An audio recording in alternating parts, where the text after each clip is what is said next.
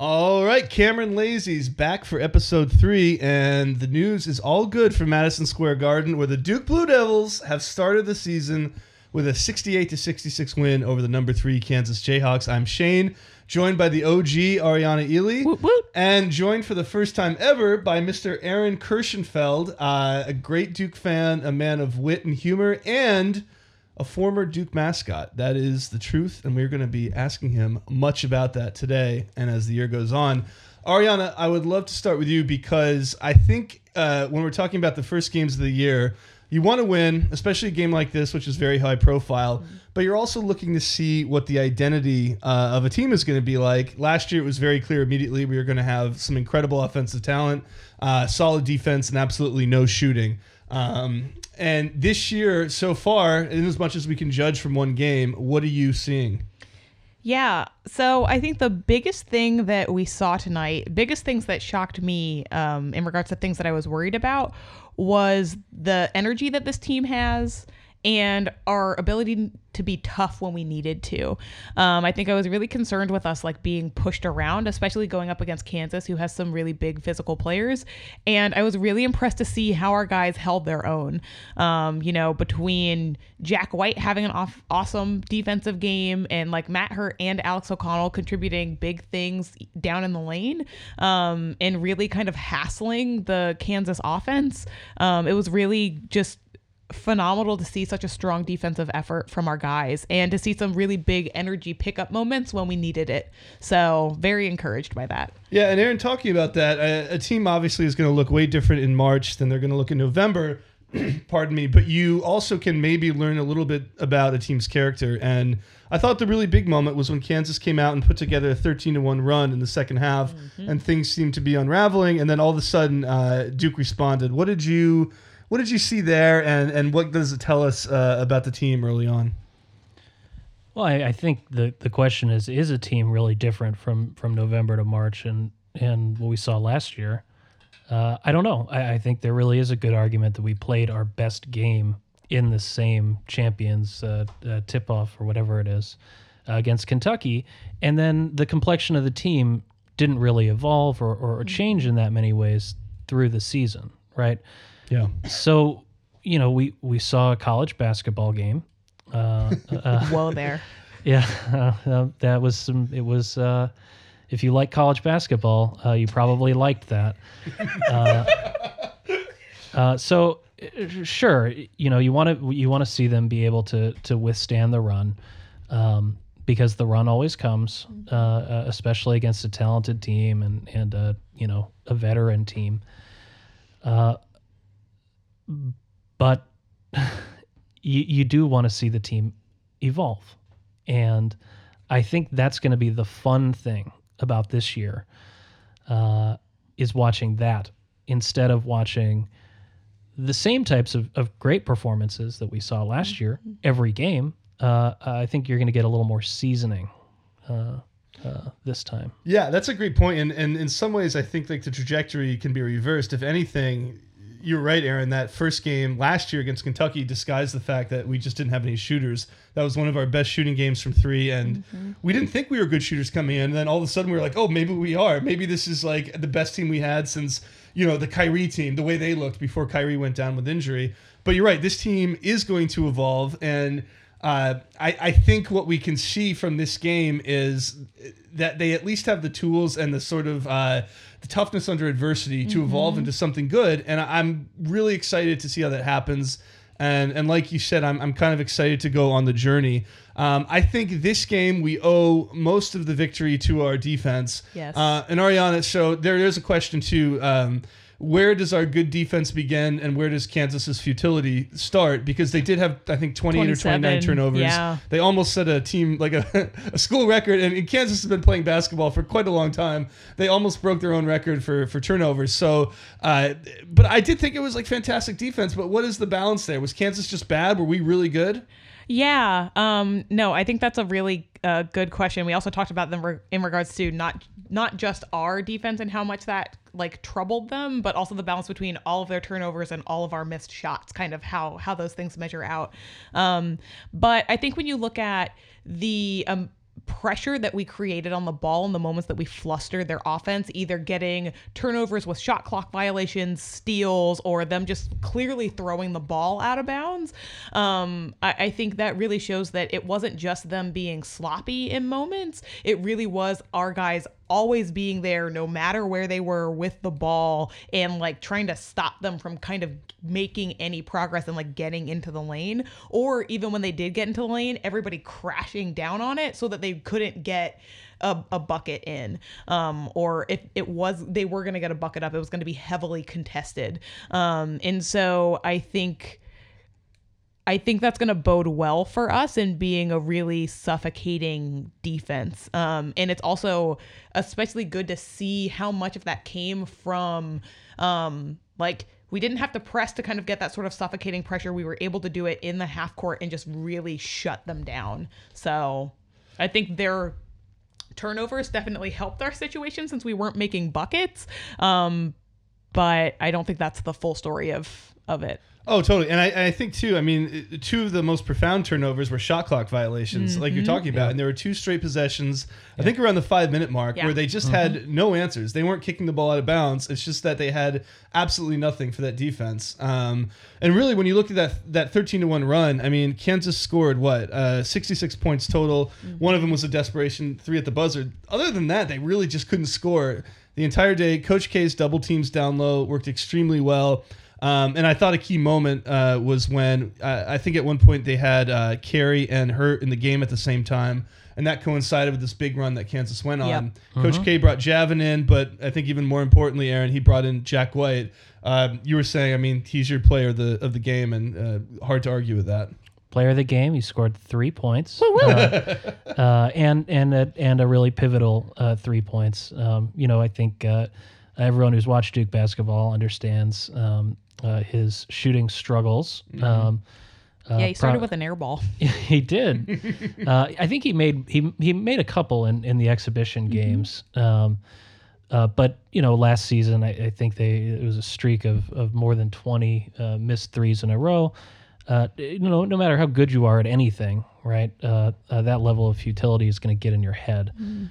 And he made that shot consistently enough through the last couple years where we need it. And so, his defensive effort was veteran. It was really good. The play towards the end of the game where he snuck in inside the Kansas big man. I don't remember which guy it was. Azubuike. Okay. He took one or two steps, stepped right in front of him, and it was a crucial possession in a couple possession type game.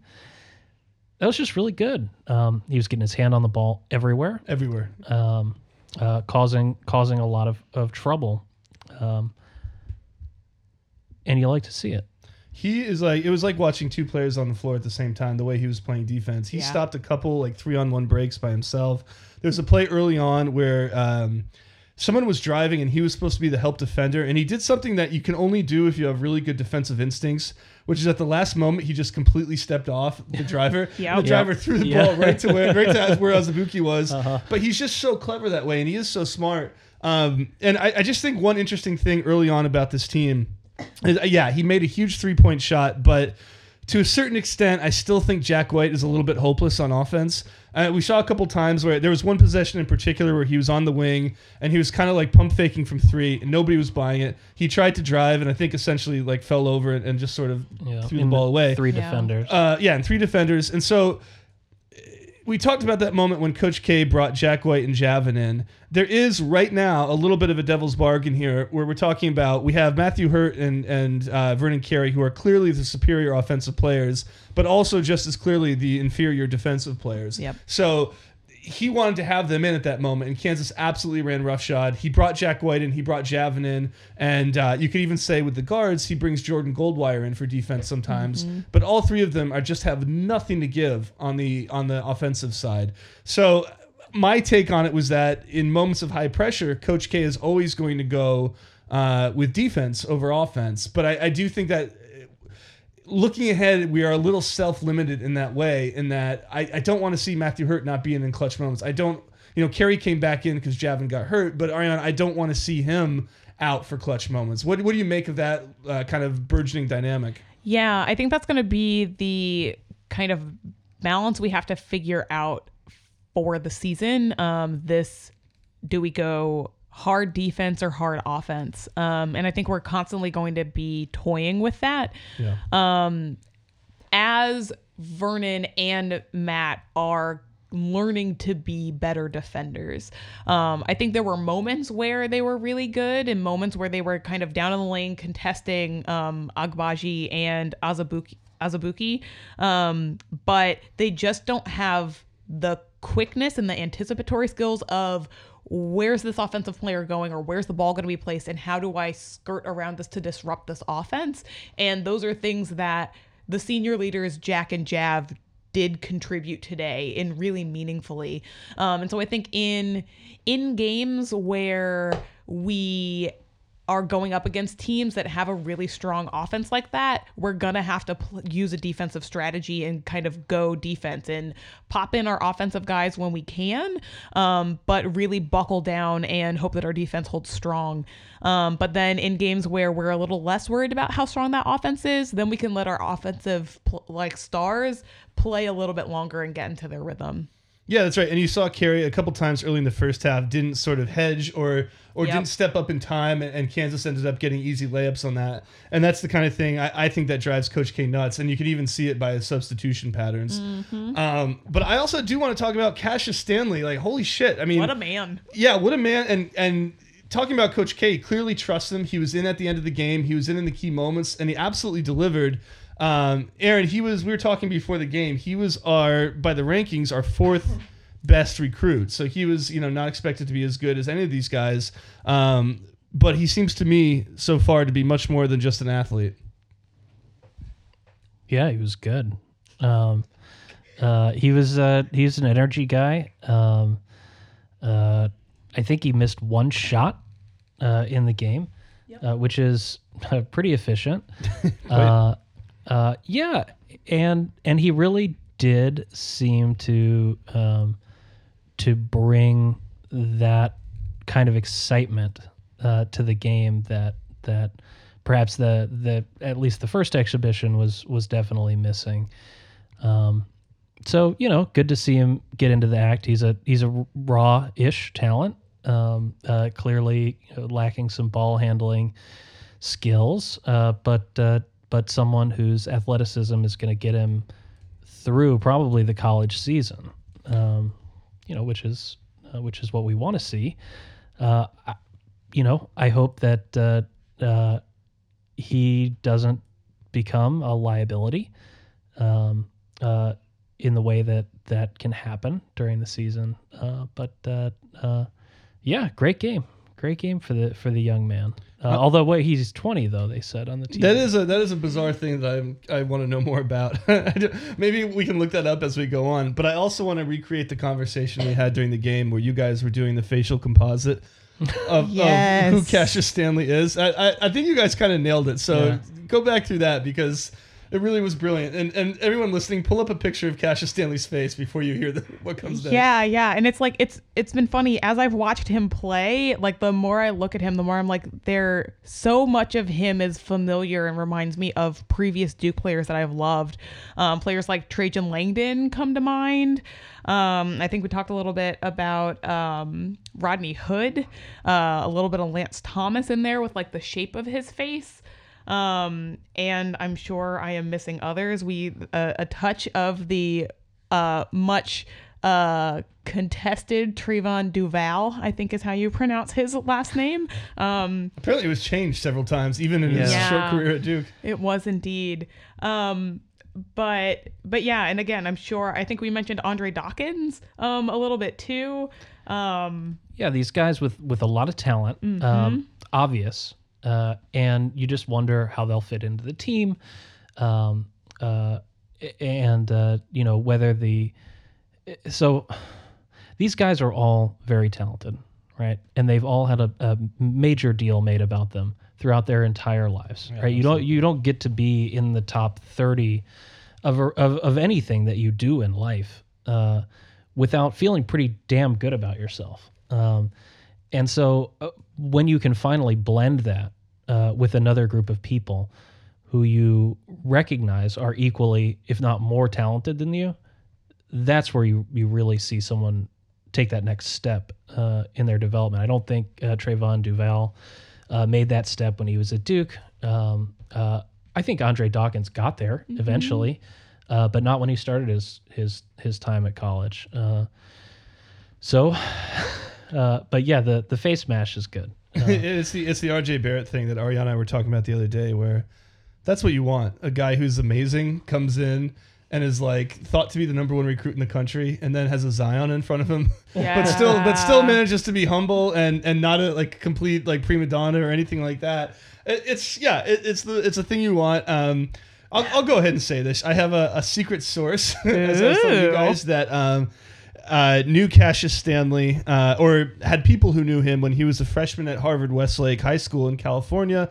Then I think he won a state championship there, then transferred away and finished his college career at his high school career at Sierra Canyon, another huge basketball school in California. That's where LeBron James and Dwayne Wade's kids are right now. Yeah. So, I mean, obviously, yeah, a big one. Mm-hmm. But yeah, the word on the street is that he was a little bit prima donna-ish.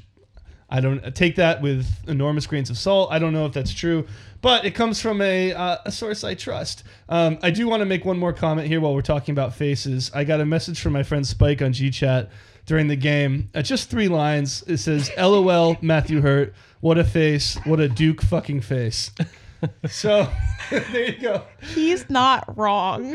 If there are any Duke haters, pull up a picture of Matthew Hurt and get your fill, I suppose. Okay, but does John Shire have a Duke fucking face? I mean, that's a good question. His face is very memeable. Like if you Google John Shire faces, like every time he's gone up for a shot, the faces that he makes are hysterical. So they used to put them on the big poster. Right? Oh yeah, yeah. When they played Maryland or whatever. Yep. But let's see. That is a question, right? Who is going to be the hateable Dookie on this team? I don't know. I just think Matthew Hurt's a little too calm and serene to pick up that mantle. Unruffleable. Yeah, Jack White, too good looking as we. He took a boot to the face today, and he was bleeding, and he still stayed in the game. And he still looked good. I mean, it honestly gave him even more sort of like so ruggedly handsome. You can't hate haircut. No, absolutely not. So I don't know. Maybe it's Javin. I'm looking at the roster now. I don't know, because Javin and Jack's friendship is just so endearing. Like, how can you hate either component of that? And it can't be Trey. Like, nobody can hate Trey. No one hates Trey. Everyone loves Trey. Even if you hate Duke, you love Trey. I mean, Alex O'Connell, maybe? It can't be. No? No. I mean, he's ridiculous. That is, yeah. Yeah. Seconded. In ways that, Grayson Allen was not ridiculous. Grayson Allen was like terrifying and sad, but not ridiculous. No, right. He was tragic. Sure, O'Connell is good. He's obviously very skilled. Has been since he had that real breakout game. Was that last year or two? The Syracuse game. Last year. That was last year. Yeah. Sure, but the haircut. Yeah, it's true. I was saying it's either Eurotrash. Having just been in Ireland, there's like a Eurotrash element to the haircut, but also like a guy who could be shooting rats in a trailer park in the good old United States. I don't know which one it is. I'm gonna have to study him a little bit more. But I do want to speak about him in a positive way because I thought this was one of the most positive games we've seen from Alex O'Connell. It wasn't as dynamic as the Syracuse game you guys were just talking about, but he was definitely a positive force out there and making strong defensive plays. And I just felt good about having him there where I don't previously. You're shaking your head, Aaron. Well, I don't hate the haircut. I think that's what I want to say. Okay. Wow, bold statement. I don't hate it. I think he's clearly got a personality, but it seems like a fun personality. So you're into Alex O'Connell? Yeah, very. Yeah, and he's also a hell of a basketball player. He really he made key shots. He's so athletic. He's insanely athletic. Yeah. And another dynamic piece. I think one of the reasons we're doing this, right, is how do you go on after Zion, right, as a Duke fan. Absolutely. And start a podcast. And miss him constantly. The joy is in the collective, and it's in watching the team learn to play together, watching the individuals exercise their strengths, play off each other, because I think that's what it always. I don't want to sound like an old guy. No, do it. We need an old guy. We need the old guy energy in this podcast.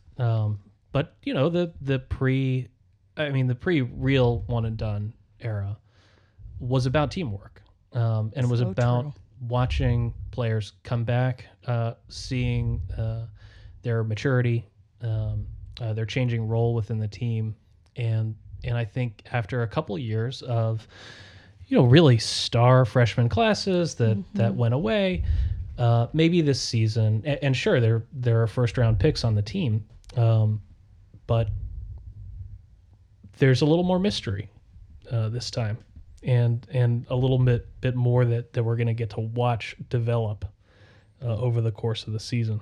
Yeah, that's really well put, and I think it's sort of it's a different way that, as I've become more of an old man, of sort of defining fanhood. And I think it's even why I like soccer now more than I used to, because it's like there's little joys to be found in fandom, even if this is the kind of team that doesn't go to the Final Four or whatever, just to see how they develop.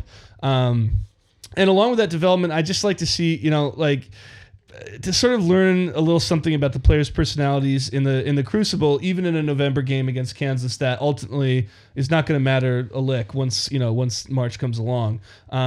And that's what I liked about today too. I just felt the toughness of that team. I think they could have folded at a certain point. I think they easily could have, and they didn't. And they're tough, and I think we have tough players who are up for it, even if they're not the most skilled players. They are highly skilled, I should say, even if they're not as skilled as we were spoiled to have seen last year.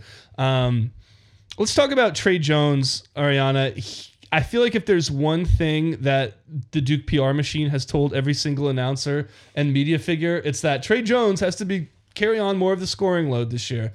Don't know if that's true. I do know what we saw today from him. He was spectacular on defense, which we've come to expect. We've really been spoiled by him on that end, and no reason to think that's going to stop.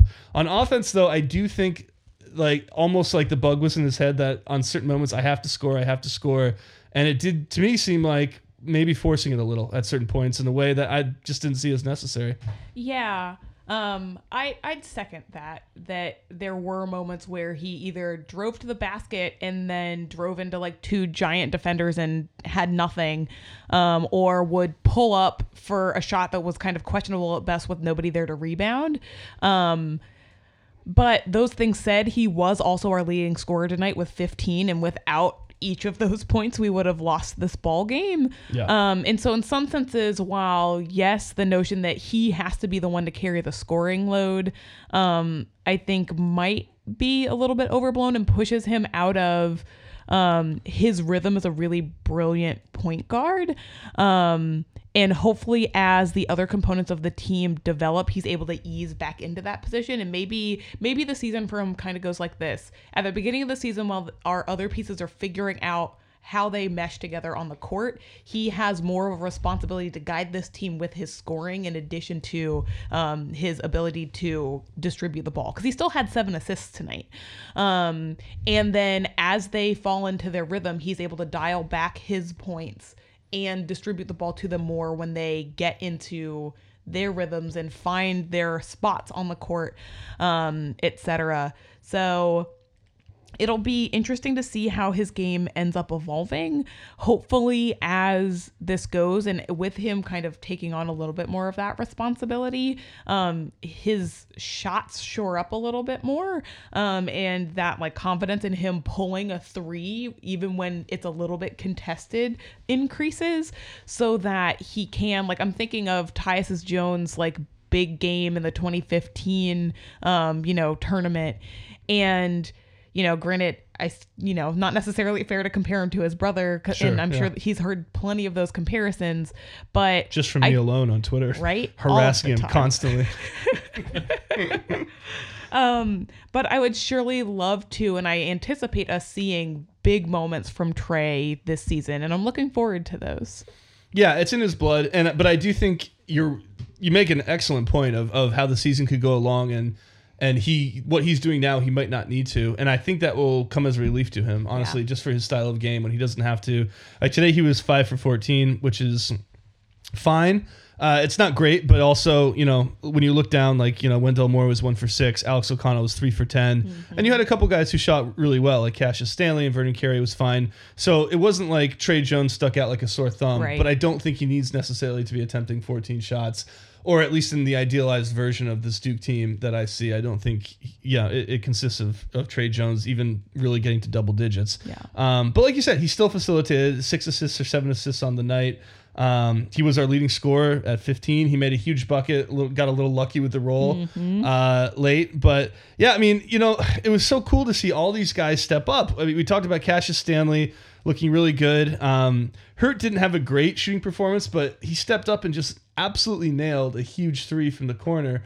I didn't see much fear out there, Aaron. And to me, that is like just a palpable relief for me looking at this team, and especially talking about what you were talking about earlier of where do they go from here? Well, it's not going to be into the fear zone. I have something to say about the Trey Jones talking point. Let's have it. Okay. All right. You don't need my permission ever. I think it's a smokescreen. I think all of this involvement by Trey Jones is it was predetermined, right? Coach K sat with the team. He said, "We're going to push this talking point through all of our various media channels." And it's not to confuse the opponents. It's so deep. It's to confuse Trey Jones himself. Okay, so that he actually experiences that type of emotional release that you were talking about earlier, where he's going to be attempting these shots and it's not going to be going great. Then he's going to really find where he is. Sometime around mid-January, maybe late January, he'll have this realization. The entire time, Puppet Master, Coach K, we all know who I'm talking about. He's our fearless leader. He's pulling the strings. He's been doing this since the end of last season. He knew he was losing those 3 guys, and he started implanting this narrative, which is going to ultimately, you can't leave it to chance, right? That things are going to gel for Trey Jones. You have to psychologically set him up, set the world up for the narrative to take over. So yeah, that happened. I love that. So I just want to make sure I have it clear. Yeah. Coach K is such an emotional puppet master that he's purposefully introducing stress and even failure early on to Trey Jones so that the relief will be so profound that he emerges from his chrysalis and becomes finalized in his form toward the end of the year. And not only to Trey Jones, to all of us. We all have to experience the emotional change together in order to keep us cemented to the loyalty. Beautiful. What do you really think? He's got a leadership academy, right? Oh, true. It's true. They don't just give that to anybody. Especially very, very powerful basketball coaches. Never before has that been seen. Never. No, that is something that you have to earn. It's like the highest merit badge in the Scouts, like the Eagle badge, right? Whatever it is. He was in the military. He got psyops. Was Coach K? Here's a question: was he ever in the military after college? I don't know. To the internet. I feel like we would have heard that before, right? Yeah, we would hear about his service. I think. Yeah. No, I think you're right. I love that, Aaron, and I want to hear more over the course of the year about how you talk about personally, even with us, that he's leading us to a path of sort of salvation. Coach K. Yeah, well, you said it's not just Trey Jones. It's not just the players. Yeah. No, but that's emotional manipulation. Yeah. And that's fine. That's how you keep us on the hook, right? Yeah. I'm not sure it's salvation. I think he wants us to, just like any playwright, screenwriter, what have you. he knows how this show goes. Okay. It's been 40 years that he's been at Duke. The season has predictable rhythms and turning points. And I think at this point, if he wasn't doing that, I would be disappointed. Yeah, I agree with you. And I want to stay in the ether here, Ariana, and talk about somebody who Coach K, under Aaron's theory, must have a long plan for, must really be looking into the future, and that's Wendell Moore. Wendell Moore, we talked about it last time. I thought he was the most disappointing figure in the exhibition games, which really is not a big deal. But unfortunately tonight it's a bigger deal. He came out. I'll read you my notes from like his first thing that I took in GChat while I was watching the game. It was, Moore starts rough, turnover, bad foul, turnover, missed layup, blocked, air ball. Yeah. Then I stopped taking notes. Yeah, that I think he took came us out to like the first 7 minutes, but then there wasn't much more, was there? Yeah, no, he only played 12 minutes this game, and I think the bulk of those were in the first half, and then maybe he played like 2 possessions in the second half, if that. And I feel for the kid, because in those moments, so like particularly looking at the first turnover he had, like you saw the idea that he wanted. He cut under the basket, went to kick the ball out, and he just tossed it right to Kansas, like right to their guys under the bucket. And I think he did that twice. And so you can see the ideas there, but I think he's kind of trying to force his like position on the court with this team because he isn't quite sure where he fits or what skill sets he has that he should be using yet, or exactly like how to put them into motion.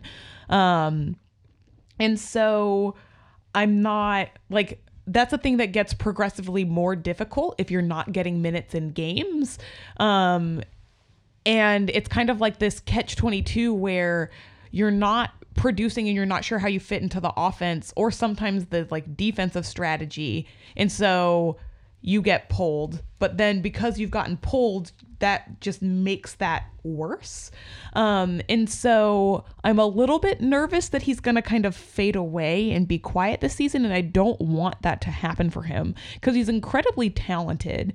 I think he just needs to, I don't know. Sometimes I'm wondering if he like mentally needs to give himself a break and settle into the game. Yeah. And if that's a component of this that is also making him overthink the things that he's deciding to do and then leading to him pushing for things too much when the opportunities aren't there. Like that's what happened with both of those turnovers under the basket where ideally he shouldn't have taken the ball there yet. Or if he was going to, he should have like gone up and tried to draw the foul. And it was almost like he was thinking of too many things in his head and then it was too late. So he just dished it and it was a turnover. Yeah. And it does seem psychological. I mean, the performance was abysmal on the whole, but as you said, I mean, there was one move where he got into the lane, he had a great drive and scored and you go, oh yeah, there's the 5-star recruit. I mean, there's the guy that is obviously like fully talented. And I thought another, like the point you made about, he doesn't necessarily know where he fits in. It's a two-way street because when a player doesn't know, the coach is also not going to know. They don't have all the answers, and the player has to forge his way. They have a vision, but the player has to forge his way into that vision. I think the shorthand after last year for players like this is always going to be Cam Reddish, somebody who's got a ton of talent but never maybe quite finds their space.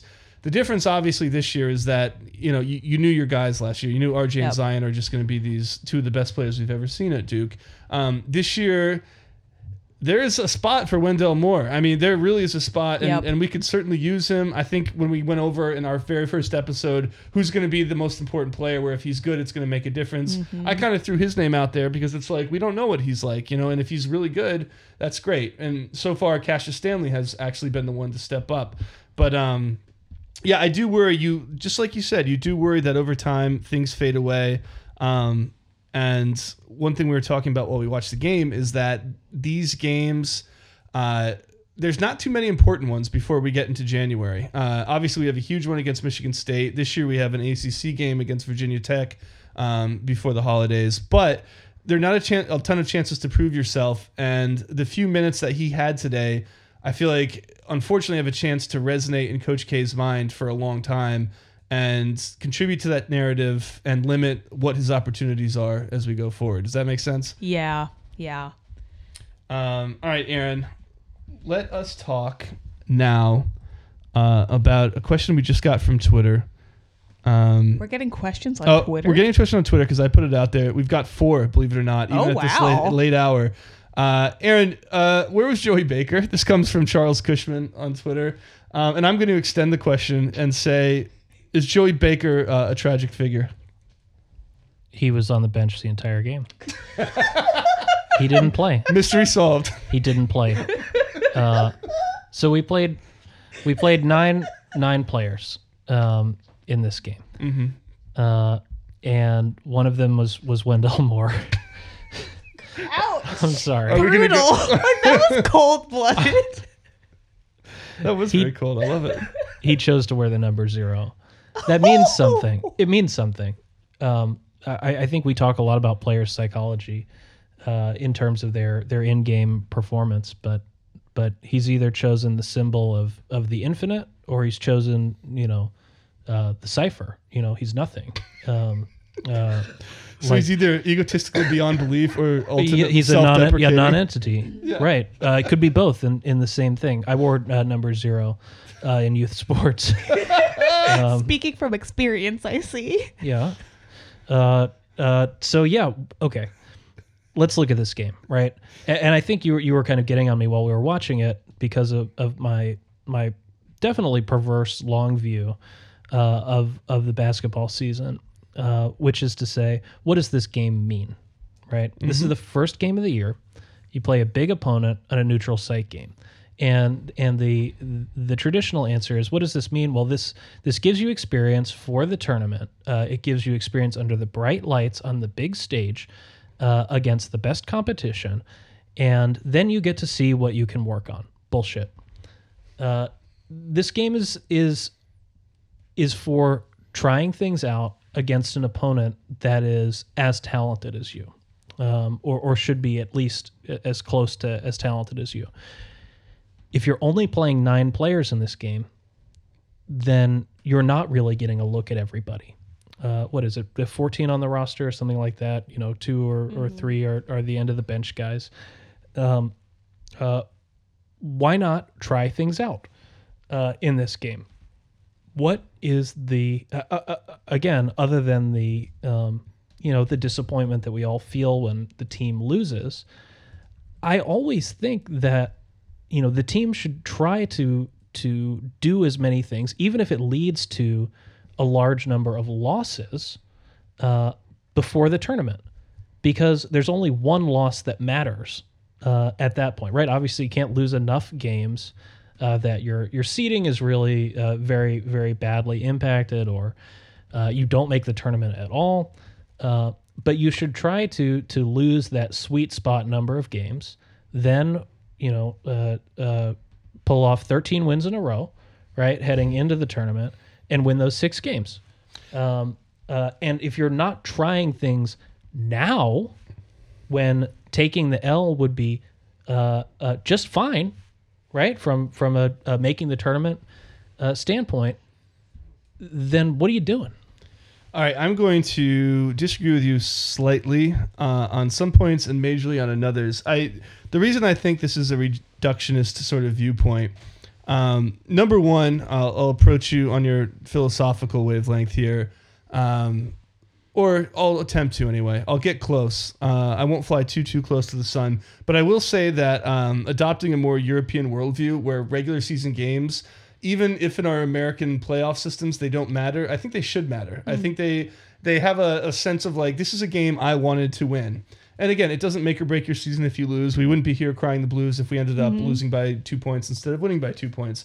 However, I do think there should be a certain amount of pride in that. And while there is more room for experimentation in November, and I am not arguing that I definitely would have loved to have seen Joey Baker, I do still think that these are games you want to try to win. And the next thing I want to say, my major sense of disagreement is that I believe winning is contagious and I believe losing is contagious. I don't think you can experiment and lose games and then suddenly turn on the faucet and go win 13 in a row. Probably you could find examples of that having happened in college seasons past, but for the most part, the teams that win the most throughout the year tend to also go and win the most in the tournament. So I don't like the idea that simply losing this game by 2 points would be fundamentally the same thing as winning by 2 points just for the mere fact that it's November. I think you want to win because you leave with a different emotion, you leave with a different set of confidence, and it does influence whether you're going to win or lose throughout the rest of the year. So that's where I would pick a bone with you, sir. Just to add my 2 cents into Please this do. disagreement, I think so. I just looked back at the box score and the stats for the Duke Kentucky game last year, and we played 11 players. Granted, that game ended up being outrageous in terms of point differential, and so there was more space to test out more players and get them into the rotation.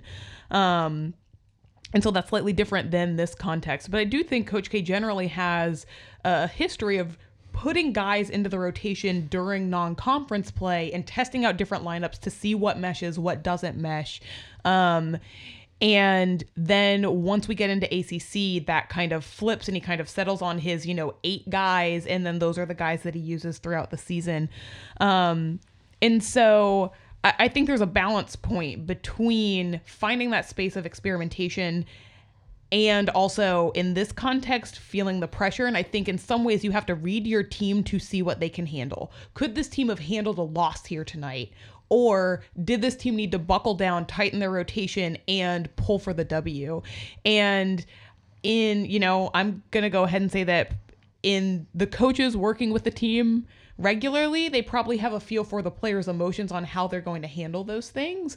And they wanted to set them up in the best way possible to get the thing they needed to kick off the season. And there's also the flip side, right? If we had lost, then there's the possibility that they come out swinging with a chip on their shoulder for the rest of the season, right? And that can be a good thing too. And so I think kind of regardless of what way you spin it, win or lose in this particular context for this game, if we had lost, it would have been a good loss that could have set us up for a tough and tenacious season and this team really coming out with some more grit. But even with this win and having to fight it out, even with, the handful of guys who played, I think that sets them up to say, I can play out here with these big bodies and I can be physical and I can be strong, and that's going to be a good thing down the season. So I think it was less a philosophical thing and more a, what does this team right now need? Well, and if you put me on the spot, my answer to that, and then Aaron, you can have your own perspective, is that a young team like this needs the confidence of like you said, Ariana, being able to play physically with these guys. But I think they proved something to themselves about toughness tonight. And I do think that resonates. And again, it doesn't mean they're going to go to the Final Four. It doesn't mean we won't have a disastrous second round loss at some point. But I think those things have value. That's my personal bias. Yeah. Agreed. Also, I did look up a little bit more info on Wendell Moore, and on an article I found, one of the things that he said to a reporter was, I'm not planning to be at Duke 1 year. So that also opens up the possibility that he's doing a good job. Ouch. But in regards for the amount of time he has to figure out who he is on the court and for this basketball program, he's probably anticipating that he has a little bit more time to find himself. I mean, he could be here 5 years at this rate. Well, but I think that's interesting, and I understand we want to address the readers' questions or the listeners' questions. Oh, yes. But go ahead. We have all the time in the world. But fine. What's the atomic unit of basketball? Is it 4 minutes? The time between the TV timeouts. Is it 40 minutes? Right. Mm-hmm. The game length, where you're assigned a win or a loss based on the number of points that you score. Is it the conference season, right? Is that the unit? Coach K messes with time. My understanding. No. He messes with your mind and time. I'm listening. I'm just laughing in gleeful anticipation. This is real. That the and it's changed the way when you see something one way and then you can't unsee it. Yep. The tournament, the NCAA tournament is 3 tournaments, right? Yep. 3 4-team tournaments. Yep. Absolutely. And what he's done is made the 6 games that you have to win into 3 miniature 4-team tournaments, and you just have to be the winner of that weekend's tournament. Okay, what's the atomic unit there? Is it the weekend, right? Is it we just need to win this first half? So I think that, obviously, and you need to understand this about me, is that I'm not a winner, right? In the sense that I think when I was a kid I was maybe competitive, but not so to the point where you have to win all the time. And I've always felt that it's kind of unfair that the game ends at a certain determined point and that a winner is declared at that point. But I can't deny the psychological effect, right, of saying, well, we won the game, and a win is a win. But in November? Yeah, I mean, and again, this is... Can I talk about the way you play tennis? May I bring that up? Of course. Yeah, it is funny because Aaron and I met playing tennis, and I'll make this quick, but basically your style of playing tennis is that you will play the same no matter what, and it's you go for everything on every point. It is my perception of you. Not that you're like a crazy tennis player, but contrasting you with Ivan Ross, who's another person that we constantly play tennis with. Ivan is a consummate winner in tennis. He wins almost all of his matches. And like in a given match with you, I know you guys just played the other day. I didn't see it, but I would imagine that if there was a highlight reel of the 10 most attractive shots, you would have 8 or 9 of them, or maybe all 10. But of course, he won the match because that's what he does, is he wins matches. And so it's funny to hear you say that about Duke. But I do want to throw this at you too, for both of you. Talking about the atomic unit, I think, is a fascinating question of what's most important. One thing, Ariana, you and I brought up the other day is that there is no regular season championship in the ACC. And we all know there is. We look at the records and stuff like that, but there is no like official title, regular season ACC. The ACC tournament is so much more valuable in popular perception. And of course, the NCAA tournament is the most valuable. And Aaron, talking about your units of weekends in the NCAA tournament, I would even say that a Final Four appearance, which in your telling is winning the second weekend, is more valuable probably even than an ACC tournament win, and certainly more valuable than winning the ACC regular season. So I do think that's crazy. I just don't think that should be what it is. I would love Duke to win an ACC regular season championship, the mythical one that we haven't seen in years and years. I think it's been a decade at least. But yeah, Ariana, while we're here and talking about this, what do you think about that? Because I think it's what a skewed thing where a November win means absolutely nothing, but even a fucking conference regular season championship means nothing. That to me is unfair and wild. Yeah, I think it's a kind of a commentary on the like popular perception of the game and the ability of like those big moments to draw crowds and then draw money. And so that's why those things get pushed so hard in the public eye, as opposed to things leading up to those moments like the regular season. And so it's interesting to see almost like a like balance. So like several things that came to my mind just now are like, one, in looking at last season's teams and like how things played out, and like Virginia ending up winning the like national title. Like friends of mine who are like hardcore college basketball fans and hardcore Duke basketball fans are so quick to point out that like Duke was the only team to beat them last year. Sure, yeah. And like to see the like balance of like how those two things are held in relation to one another, I think is another kind of way of looking at this whole conundrum of what is the like winnable unit in basketball, because those things like those wins against Virginia were big ones, right? And so it is, I don't know, it's an interesting conundrum, but I think for folks who are like hardcore basketball fans, they recognize that it isn't always the trophies that you win that are the end all be all of how important or how your season went. I think it does come down to, so, you know, Aaron, you mentioned, is it the 4 minutes in between TV timeouts? And I think sometimes it does come down to those big hustle moments, right? That can really like crystallize a season, or sometimes like moments that don't go according to plan that can crystallize season. So like I'm thinking in the 2010 Duke team that went on to win the national championship, there was a game where like Kyle Singler literally flew out of bounds into the announcer stand chasing down a ball. Yeah, I remember that. Yeah. And that one moment got them all fired up and in the zone to keep going. Or similarly in those moments where like you had, you know, Tyler Thornton floor slapping to get all the defense fired up to get going, right? Sure. Yeah. Sometimes it is those teeny tiny moments that if you win that moment, then you've got it. And that's something that you walk away with and you hold on to. And I think about it similarly with how like football works, right? So in college football, right, players have stickers on their helmets commemorating big moments that they've gotten. That's a great point. And like I've worked with like the football team at like Duke. I used to tutor students, and in their facility, right, in some of their different like practice rooms or stuff like that, where they like talk with their like players and do their team meetings, they have that stuff on the wall too. So when you're coming in for practice and you're getting ready to like go over game tape or things like that, you're reminded of the moments that you won. Yeah. And I think that does a lot in terms of building a team, in terms of looking at the season entirely.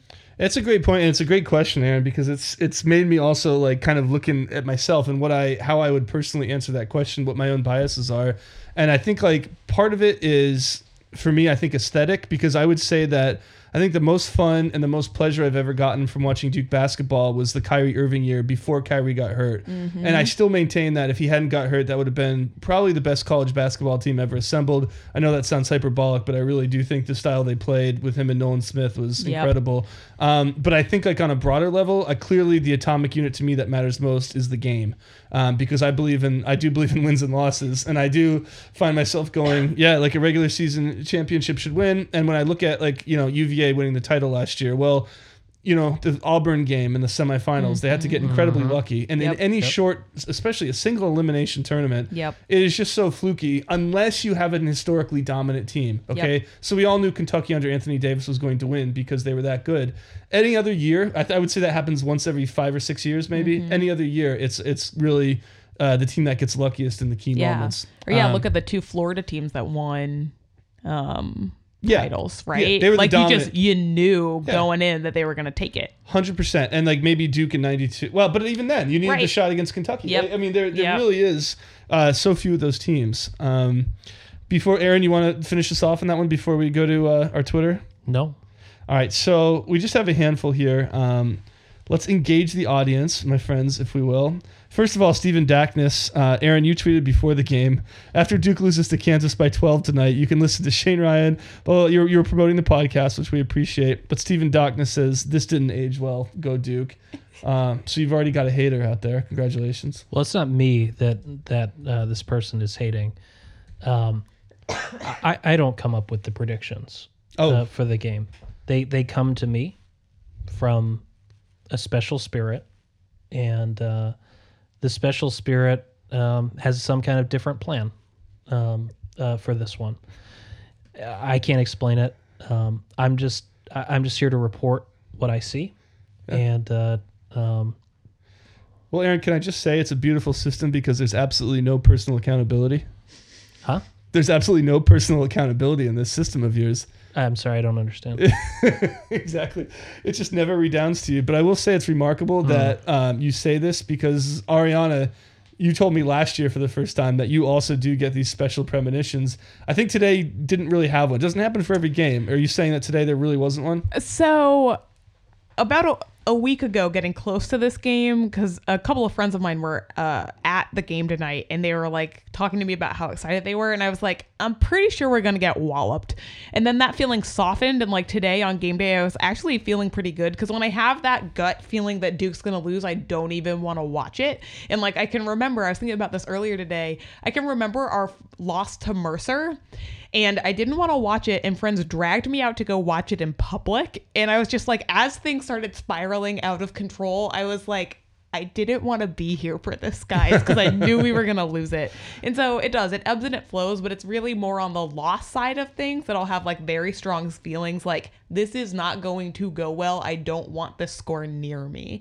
And then I watch it anyways, and then I, have tiny aneurysms, but hey, that's awesome. That's the price you pay for being a fan. All right, Shocker, bringing us back down to earth. Shocker Salmon, who hopefully will join us at some point. He's a staff writer for The Ringer. Good guy, Duke grad. At what month in the year do I tweet frustratingly about this team? December, January, or will they make me wait for a second round loss in March? Pretty fair play in a lot of ways. Any perspective on that from either of you? Maybe it's a wait and see type thing. Yeah, we got to look at the schedule. I know. So in December, right, we've got Michigan State, VTech, Wofford, Brown, BC, and Miami, which we're playing Miami away. And those games are always contested. Like, yeah. I don't know what Larinaga does, but he almost always has our number. Please, Larinaga. I refuse to let the tilde go unpronounced. It's one of my biggest pet peeves that nobody pronounces the tilde. Like, and it's not pronounced. I'm like, just take it away then. Fair. You've lost the tilde. Yeah. In January, we get a little bit, I don't know. We've got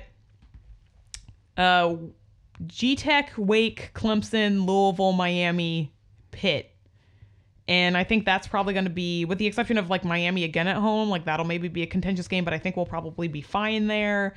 And then in February, that's when things like start to get a little bit more difficult. I think we definitely have a much tougher part in February. So I definitely say that's probably when the headache's going to set in, because we play Syracuse on the road. That's when we play UNC at UNC. We play Florida State. Yeah, that's a stretch right there. So yeah, and like BC is in the middle there, and like that one's probably not going to be too bad, but in between those other games, that'll probably be rough.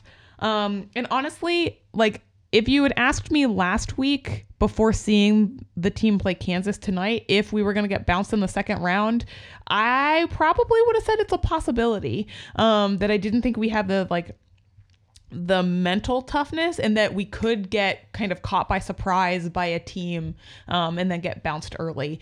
And I feel a little bit better in saying that we're likely going to make it to the second round. You can tell by the intonation in my voice that that's an extended falsetto. That is an extended falsetto. I think that might be a record. That's the Kansas turning it over 28 times of our podcast, but in a good way, in certainly a way that we all adore. Yeah. No, I think you're 100% right. When the rubber meets the road, we still don't know what this team is going to be like, and scouting reports, teams are going to figure us out, and we're going to figure other teams out. Well, why not just go ahead and tweet with frustration all season long? That's fair. It's what I'm going to be doing. Yeah, absolutely. Like I told you, my stepdad probably 3 times already in this game has called for Coach K to be fired. To call it an annual tradition is a misnomer. It's just what is the atomic unit of my stepfather demanding Coach K be fired? It's down to the minutes and seconds, whatever it is. All right, Alicia Santinella, Ariana, you'll love this one. Do you not have to tuck your jersey in anymore? Vernon K. Okay.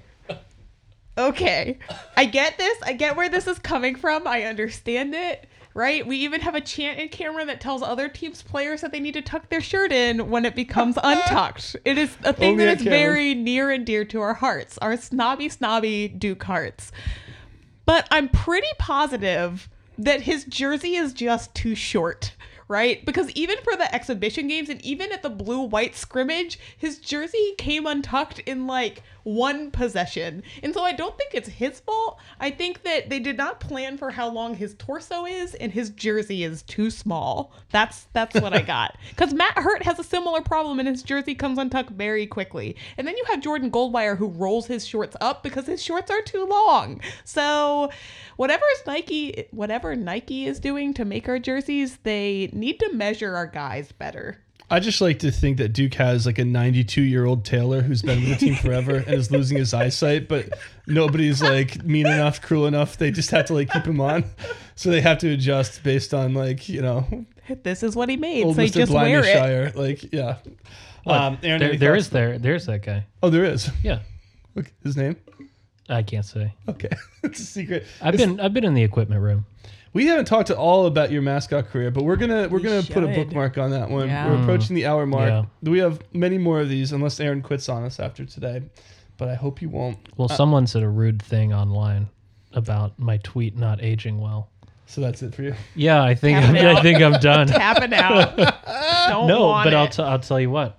If they're clicking, some media cliche here, right? Oh, sure. Yeah. That's what you're ending Yeah. on? Yeah. I'm just Stephen Darkness was the name of the guy who tweeted that, and if he disappears, folks, look to Aaron Kirschenfeld. No. I love all my fans. And haters. And also, as the IRA would say, what's the use in disappearing somebody? It has to be more public to make a point if you're gonna take action.